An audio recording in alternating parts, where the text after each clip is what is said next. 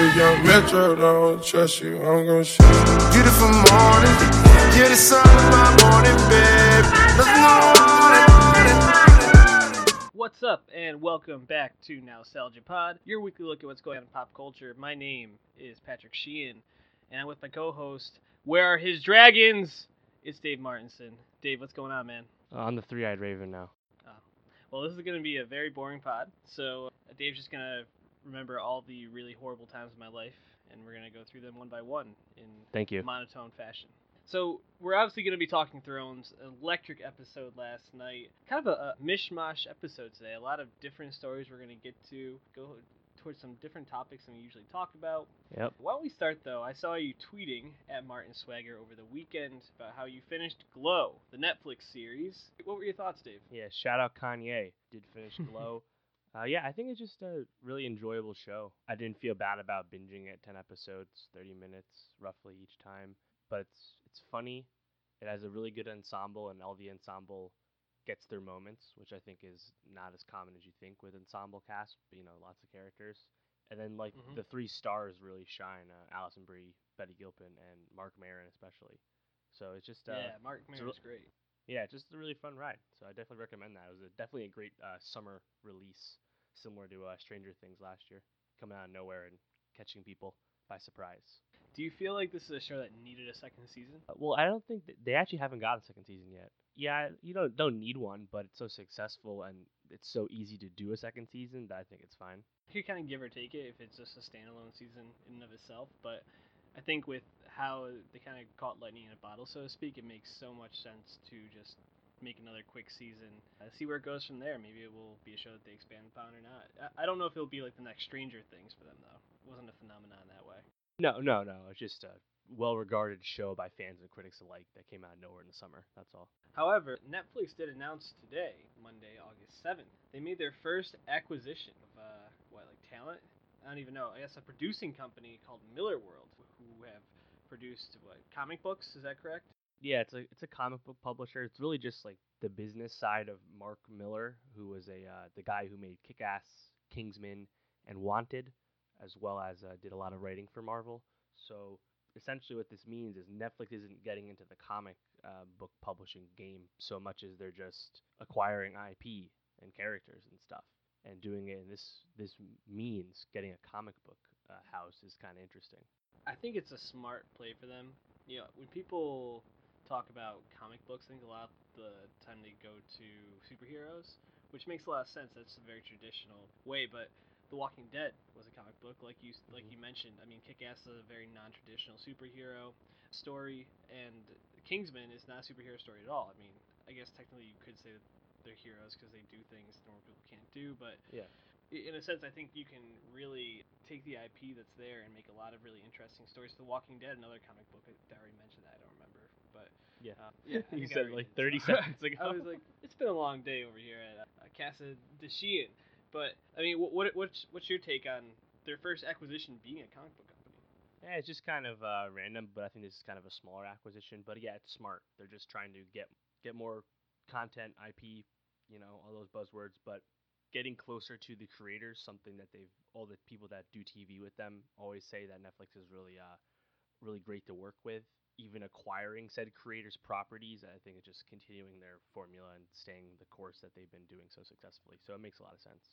Yeah, and I think if they can take a smaller company like this and make their IP into shows that are either critically acclaimed or draw a large audience, it's going to make them a lot more desirable for bigger companies, which I bet they're already in pre-negotiations with anyway. I can't imagine anyone at this point is saying, I don't want to work with Netflix. Right, exactly. Speaking of Netflix, something that Netflix doesn't do yet is 3D movies. And by the trends, based on an article by The Hollywood Reporter, they might not ever be doing 3D movies because they seem to be declining. Or are they? Dave, fill me in on the story. What should I be taking away from? Oh no, they're 100% declining. Yeah, so the Great Hollywood Reporter report came out basically on the heels of a IMAX earnings call where IMAX basically said that they're going to be reducing their 3D movie slate, just releasing fewer 3D films simply. And the numbers really back this up. 2010, 21% of total box office revenue was from 3D ticket sales. That was $2.2 billion. Last year, 2016, it was down to 14%. That was $1.6 billion, and that's despite last year being the all-time highest earning, gross revenue at the box office from ticket sales. So 3D is clearly in decline, and IMAX even stated that it was largely due to audiences making it clear that they prefer 2D showings. I know you and I always generally prefer 2D as well. And if you're to blame or, point a finger at why this has happened, because initially Hollywood was really into 3D because, just it's more expensive tickets, simple as that. But the audiences grew sour when movies stopped being actually shot in 3D and were being converted after, and it's pretty easy to see the product being not as good. So I think it's kind of just, it is what it is at this point. I think we kind of saw it going this way. Funny enough, there's actually more 3D movie screens outside the country than here. 56% of movie screens are 3D globally, compared to 39% in the U.S. and Canada. I'm actually surprised at that. But if you were to take a guess at how many movies released this year were shot in 3D as opposed to converted afterwards, how many do you think that would be? Maybe like No. I can't. Not even that much. No, I mean there was like maybe 15 total 3D movies, but only one of them was actually shot in 3D. And it wasn't even like Valerian or something. It was Transformers 5 of all movies. Oh, interesting. Yeah. Mark Wahlberg. Right.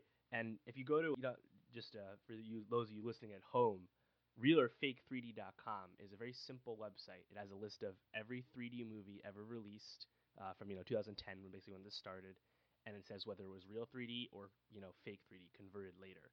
And if you look, you can see the trends where the majority of movies released that year were real. Now it's to the exact opposite, where the majority of them are actually converted afterwards, the cheaper method. So as IMAX said, audiences are kind of making a decision with their wallet, and I think niche 3D films that are actually like exciting, like a Jungle Book last year, or when James Cameron eventually releases Avatar 2, those movies probably will attract people. And Favreau said he's going to do the Lion King in real 3D as well, so I think those will still do well. But I think a less is more approach for 3D is probably the best course, and that seems to be what's going to happen. What was the last movie you saw in 3D? I actually saw Wonder Woman in 3D with my dad, but that was only because it was like the one we went to see was sold out, and that was the closest ticket time and convenience thing. I haven't actively sought out a 3D ticket, and I can't even tell you, to be honest. What was that like? Did you feel like that added to your experience? No, of course not. It was one that was converted later. It was fine. There was cool things, but generally speaking, it's not that much. I did see Gravity in IMAX 3D, and that was actually awesome. But again, was that one shot in 3D? Yes, but that was also 2012. It's been a while. Right. First of all, it's kind of crazy to me that Gravity's 5 years old. That feels very strange. But the only movie I think I've ever seen in 3D was Jackass. Oh God, what was that? Jackass 3? 3D. That came out in 3D. Yeah, and it did not add much other than the fact that at one point it looked like a dildo was coming right at your face, which I mean, it's a good novel for what it is. I guess the thing is, for me, I feel like I can get into the experience and enjoy a world without feeling like I'm actually immersed in it. If it's done well, it really can add to it, but it's not something I'm going to seek out because I can still get the story and get the 95% of the experience without actually feeling like I'm there for a lot cheaper than going to a 3D movie. Yeah, exactly, and I think that's kind of why the audiences have made this decision, is that they were paying more for a product that, generally speaking, wasn't adding much to it because it was a simple, 3D post conversion. So, yeah, I think this is like paying for titles. Yeah, there you go. Oh yeah, higher bit rates for your streams, kids. You're definitely gonna love it. No, it's fine. Also, Gravity was 2013. My bad. So 4 years, big difference. Still pretty crazy. Well, speaking of I guess music in general, not necessarily Tidal. You could listen to these on Tidal, I guess. We each listened to a couple of albums. Why don't I start? 9 Inch Nails. So when was the last time you listened to 9 Inch Nails, Dave? The Logan trailer. Hurt. Yeah. Johnny Cash cover. Which is probably one of the greatest covers of all time. But it's interesting because 9 Inch Nails was a band that I thought hadn't really been doing a lot of music recently. I thought they had been on I knew that they had been on hiatus after the 2013 album, but something kind of slid under the radar and that we missed talking about on the pod was they dropped an EP back in December, late December. I think it was the 28th. It was called Not the Actual Facts, and it did okay, but It was their first EP in 3 years, and it had mediocre reception. Kind of at a weird time of year, people weren't really tuned into it. So then when they dropped this one, and they're also headlining Panorama, they're headlining FYF Fest, or they did headline FYF Fest. This was a much bigger deal. They dropped an album, or not an album, a single that went along that was pretty sounded like a little bit more of a modern sound for Nine Inch Nails. So I was going to this album with high expectations, and it almost got there. It almost got there. I thought the songs overall were good. It was a 27-minute album, which I was like, yes, give me 27 minutes, perfect. But the first 4 songs amount to 15 minutes of it, and the last song is 12 minutes long. And the last song, which is it's a pretty strong song in terms of concept, basically talking about this. It's called the background world, and it talks about how all these things going on in the background are like it's almost like the upside down world in a way, like all this horrible stuff is going on. And the way Trent Reznor uses his voice when he sings the lyrics is all pretty interesting because he's singing regularly, and then it's like a muffled sound when he sings like the refrain, so it actually sounds like he's in like a different world, so to speak.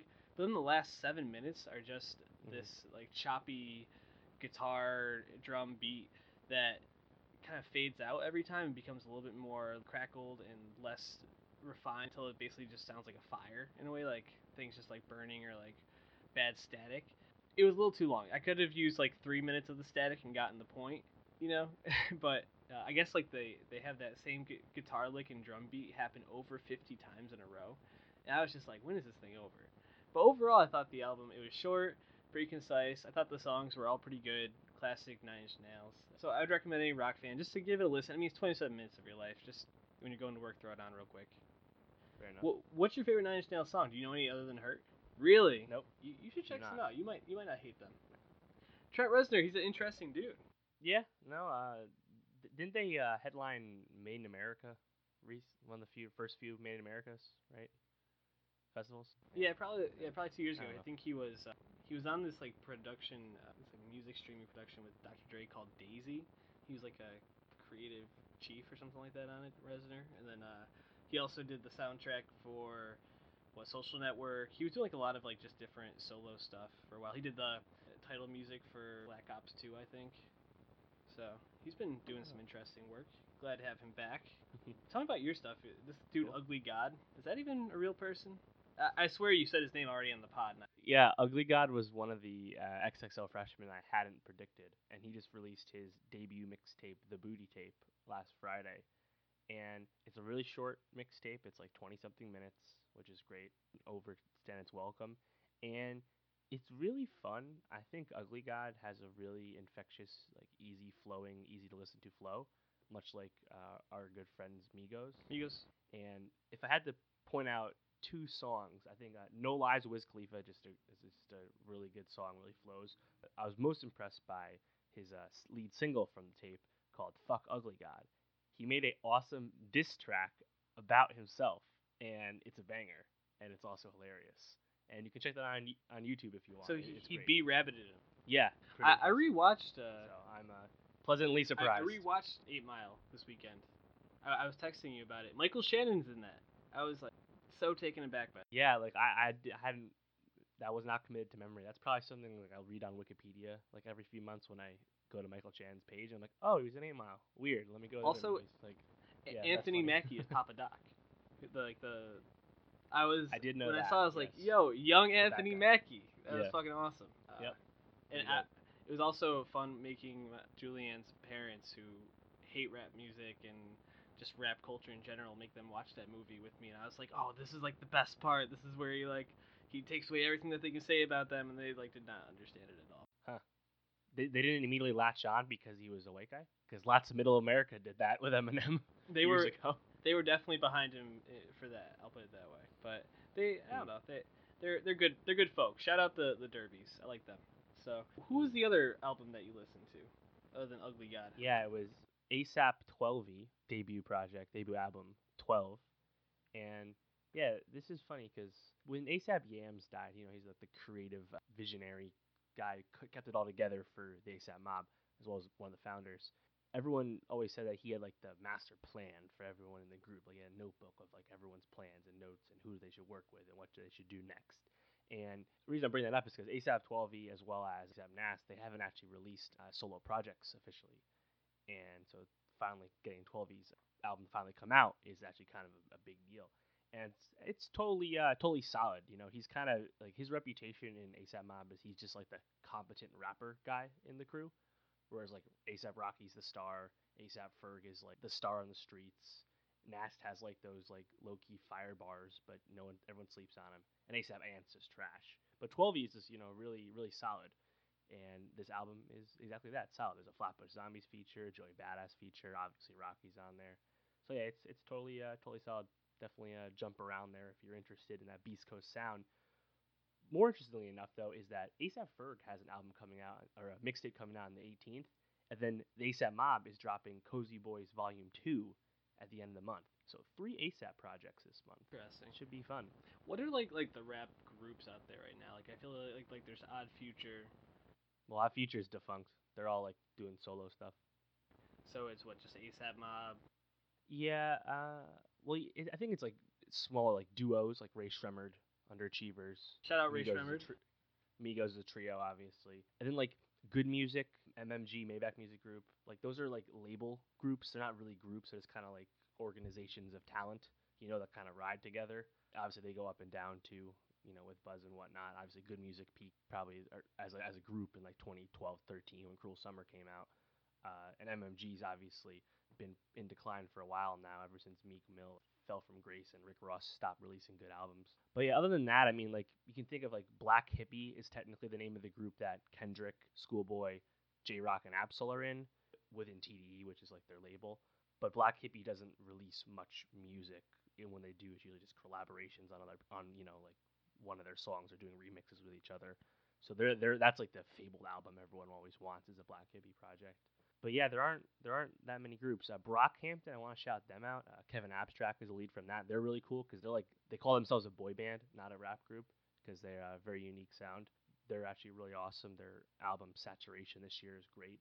But yeah, groups are not that common. Think about how you have to market yourself these days. It's all about the personal star, right? So guys might come up together and loosely affiliate each other and hang out and work all the time, like XXX and Ski Mask, but they're not actually in a group. They're just friends. So yeah, groups aren't that popular. And Odd Future, splitting up, remain friends, but not working together. Just splitting up is kind of makes sense. Guys don't want to be in a group forever. That's kind of sad. I feel like groups were a huge part of. Well, they were a huge part of rap. Its heyday, but modern times not so much. Speaking of modern times, Game of Thrones last night, Dave. Maybe not the best episode of TV you'll see this week because the Bachelorette is wrapping up tonight. Shout out The Bachelorette. We will be discussing that next week. Our girl Who's Rachel. gonna win? Probably Brian. This season sucked. Jimmy Dean. But Yeah, I heard it sucked. We're gonna talk more about it next week on Nostalgia Pod. And if you want to listen to our older episodes, SoundCloud.com/NostalgiaPod. Give us a rating, review on iTunes, and subscribe on YouTube.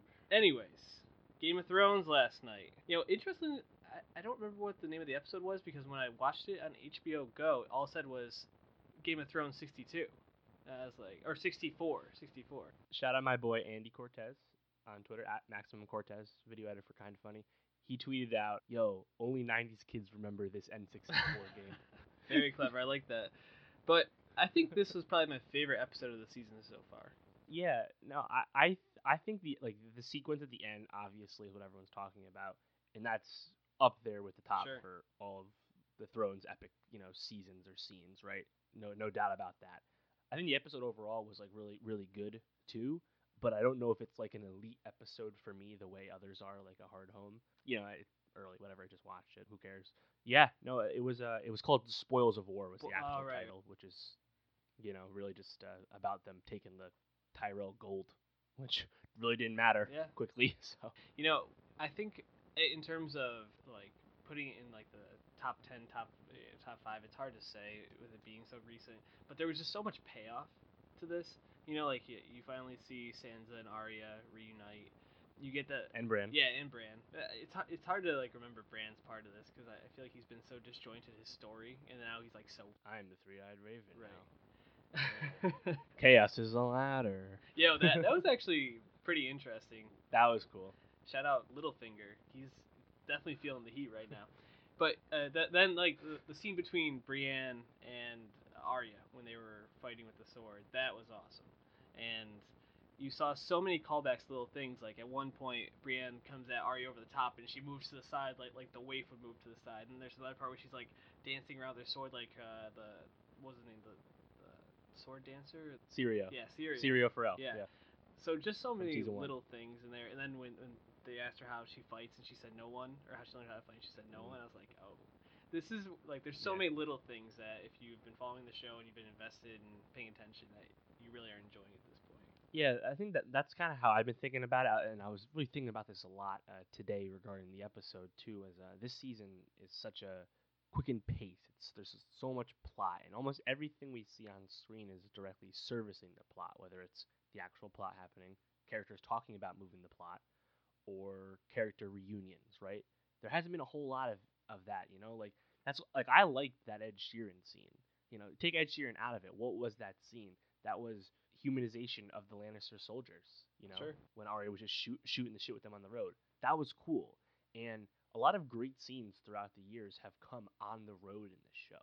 And now we don't get any on the road scenes. We just get point A's and point B's, which is fine. I like obviously I like seeing the payoff, I like seeing the plots, I like seeing the fan service.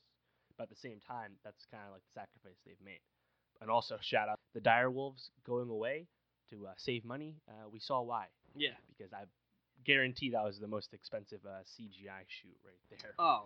That was so much Drogon.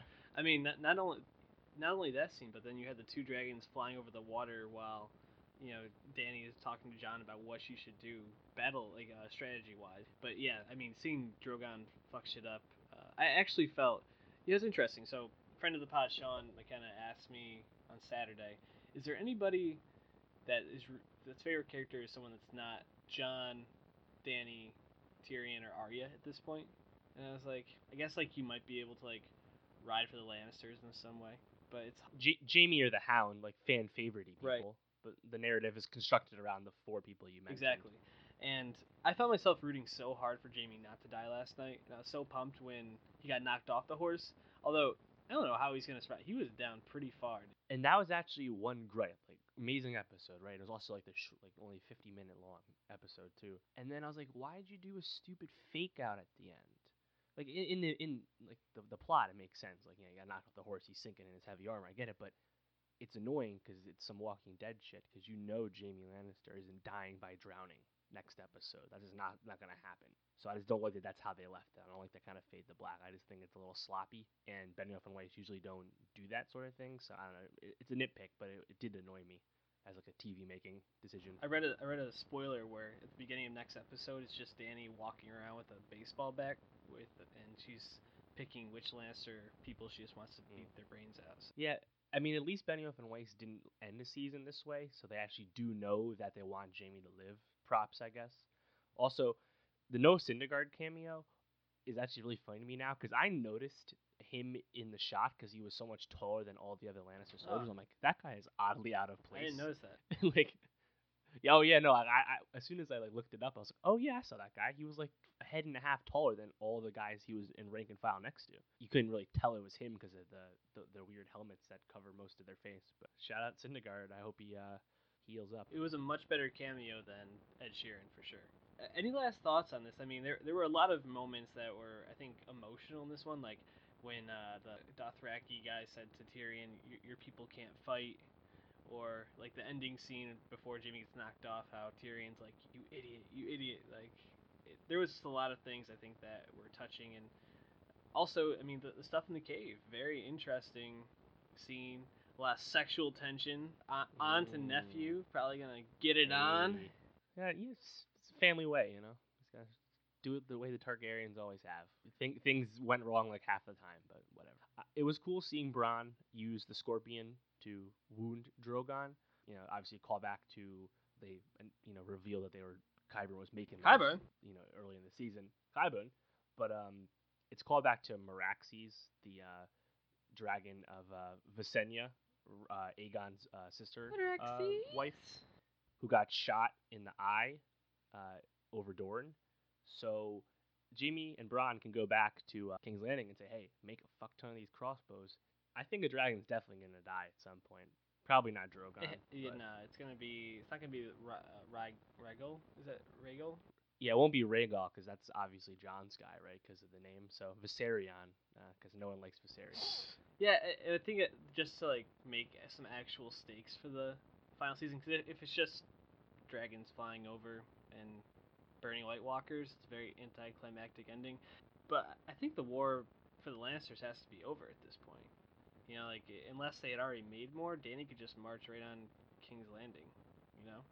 Right. Yeah. I mean, Euron assumingly will come back to King's Landing to help, but it's really just Euron and around King's Landing. The Reach is back under Dany's control. So unless the Iron Bank helps out, there was a name drop of the Golden Company, the best sellsword company in Essos. You hear about them in the books a lot, so maybe they'll be showing up to help Dany. Yeah, we'll see.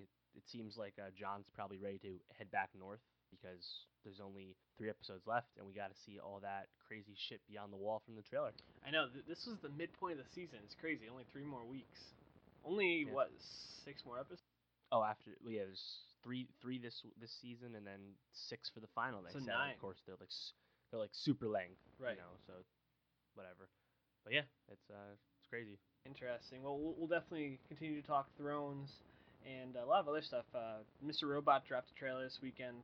Looks awesome. It's gonna be interesting to see how they move forward now that Elliot is so aware of his split personality with Mr. Robot and how that goes. Got Bobby Cannavale in the fold now. Yeah. Should be good. That what was that rock show he was on?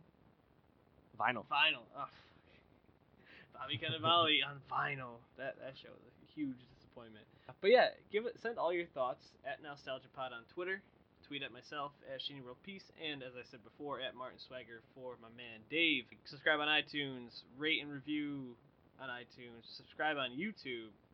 As I'm pointing, Please, somewhere right there. And yeah, share us with a friend. Help us grow and give us feedback how we can make something more enjoyable to tickle your ears. I don't know. Any last thoughts for today, Dave? Yes. Last note. Wind River came out last Friday in only 4 theaters. This is the directorial debut from Taylor Sheridan, the writer of Sicario and Hell or High Water. He wrote this movie and it's his first job in the directing chair. Stars Jeremy Renner and Elizabeth Olsen about violence against women on the Native American reservation in Wyoming. And I'm excited as hell to see this once it finally goes to expand and release and actually is in some theaters. So if you can catch Wind River, definitely check it out. If you haven't bought Renner stock really yet, buy Renner stock. Also, just became aware of this recently. This film also coming out this Friday. It's called Good Time from A24, starring Robert Pattinson, Barkhad Ali, who is the Captain Phillips, I'm the Captain Now guy, as well as Jennifer Jason Leigh. And this is a crime drama film from the Safdie brothers, who are a pair of independent filmmakers from New York City. And this movie is getting great reviews. It was selected to compete in the Palme d'Or at a Cannes Music Festival earlier this year. And everyone's saying it's Robert Pattinson's best career work. So I definitely want to check that out as well. So 2 smaller non-blockbusters that you should try and catch if they're showing around you. Good recommendations. We'll also be talking about those on the pod as we're able to watch them, given the fact that Albany doesn't get a lot of these, and Boston you can probably find a theater that'll have them. Yeah, we'll see. So we'll be catching up on a lot of stuff next week. Probably some music, some TV. Mm-hmm. But Kesha's album's out Friday. We'll probably give that a listen. Can't wait. But anyways, until then, tweet at us at NostalgiaPod. Subscribe on iTunes and YouTube. And we love you. Peace out.